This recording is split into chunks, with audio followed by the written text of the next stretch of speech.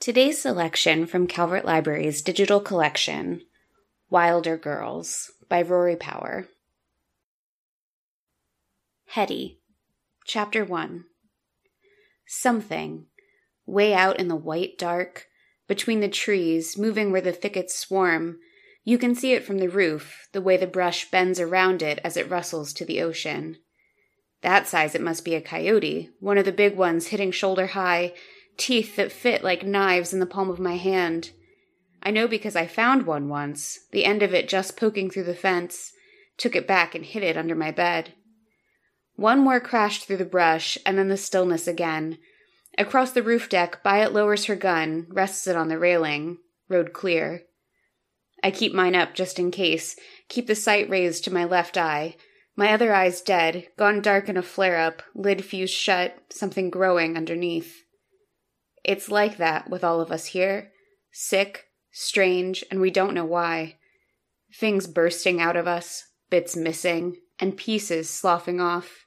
And then we harden and smooth over.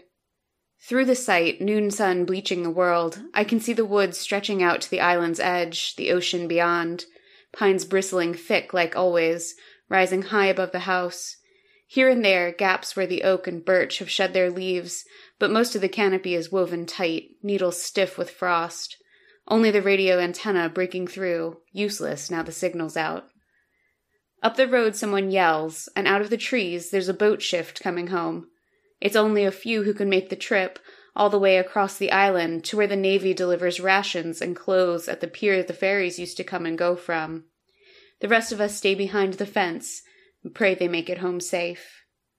The tallest, Miss Welch, stops at the gate and fumbles with the lock until at last the gate swings open, and the boat shift comes stumbling in, cheeks red from the cold. All three of them back, and all three of them bent under the weight of the cans and the meats and the sugar cubes. Welch turns to shut the gate behind her. Barely 5 years past the oldest of us, she's the youngest of the teachers. Before this, she lived on our hall and looked the other way when somebody missed curfew. Now she counts us every morning to make sure nobody's died in the night. She waves to give the all clear, and Byatt waves back. I'm gate, Byatt's road. Sometimes we switch, but my eye doesn't do well looking far, so it never lasts. Either way, I'm still a better shot than half the girls who could take my place. The last boat girl steps under the porch and out of sight, and that's the end of our shift. Unload the rifles, stick the casings in the box for the next girl, slip one in your pocket just in case. The roof slopes gently away from the flat-top deck, third floor to second. From there we swing over the edge and through the open window into the house. It was harder in the skirts and socks we used to wear, something in us still telling us to keep our knees closed. That was a long time ago. Now in our ragged jeans, there's nothing to mind. Byatt climbs in behind me, leaving another set of scuff marks on the window ledge. She pushes her hair over one shoulder, straight like mine, and a bright living brown, and clean. Even when there's no bread, there's always shampoo. What did you see? She asks me. I shrug. Nothing. Breakfast wasn't much, and I'm feeling the shake of hunger in my limbs. I know Byatt is too, so we're quick as we head downstairs for lunch to the main floor, to the hall with its big high ceilings. Scarred, tilting tables, a fireplace, and tall-backed couches, stuffing ripped out to burn for warmth. And us, full of us, humming and alive. There were about 100 girls when it started, and 20 teachers. Altogether, we filled both wings off the old house. These days we only need one. The boat girls come banging through the front doors, letting their bags drop, and there's a scramble for the food. They send us cans mostly, and sometimes packs of dried jerky. Barely ever anything fresh, never enough for everyone. And on an average day, meals are just Welch in the kitchen, unlocking the storage closet and parceling out the smallest rations you ever saw. But today's a delivery day.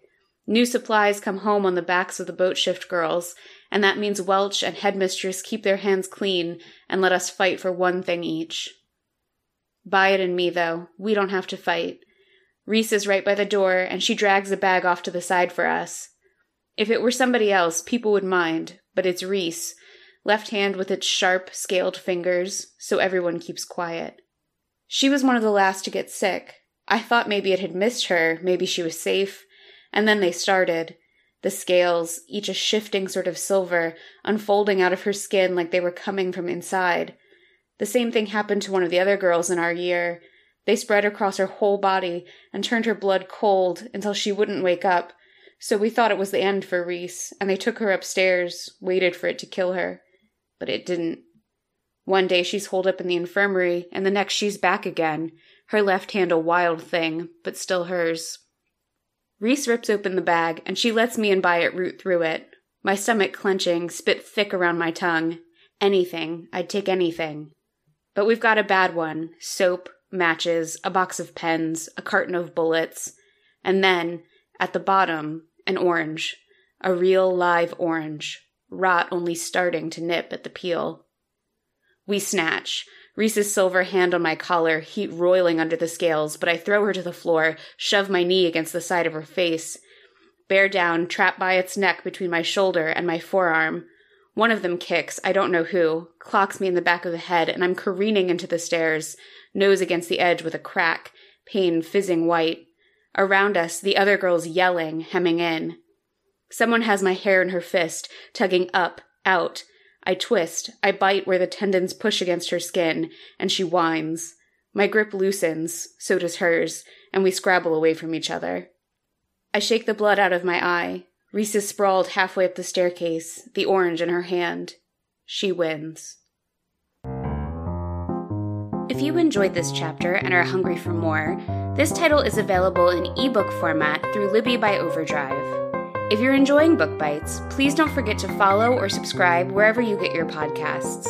And if there are books or genres you'd like to hear, email us at calvertlibrarybookbites@gmail.com. Visit calvertlibrary.info for more information, and stay tuned for more Book Bites.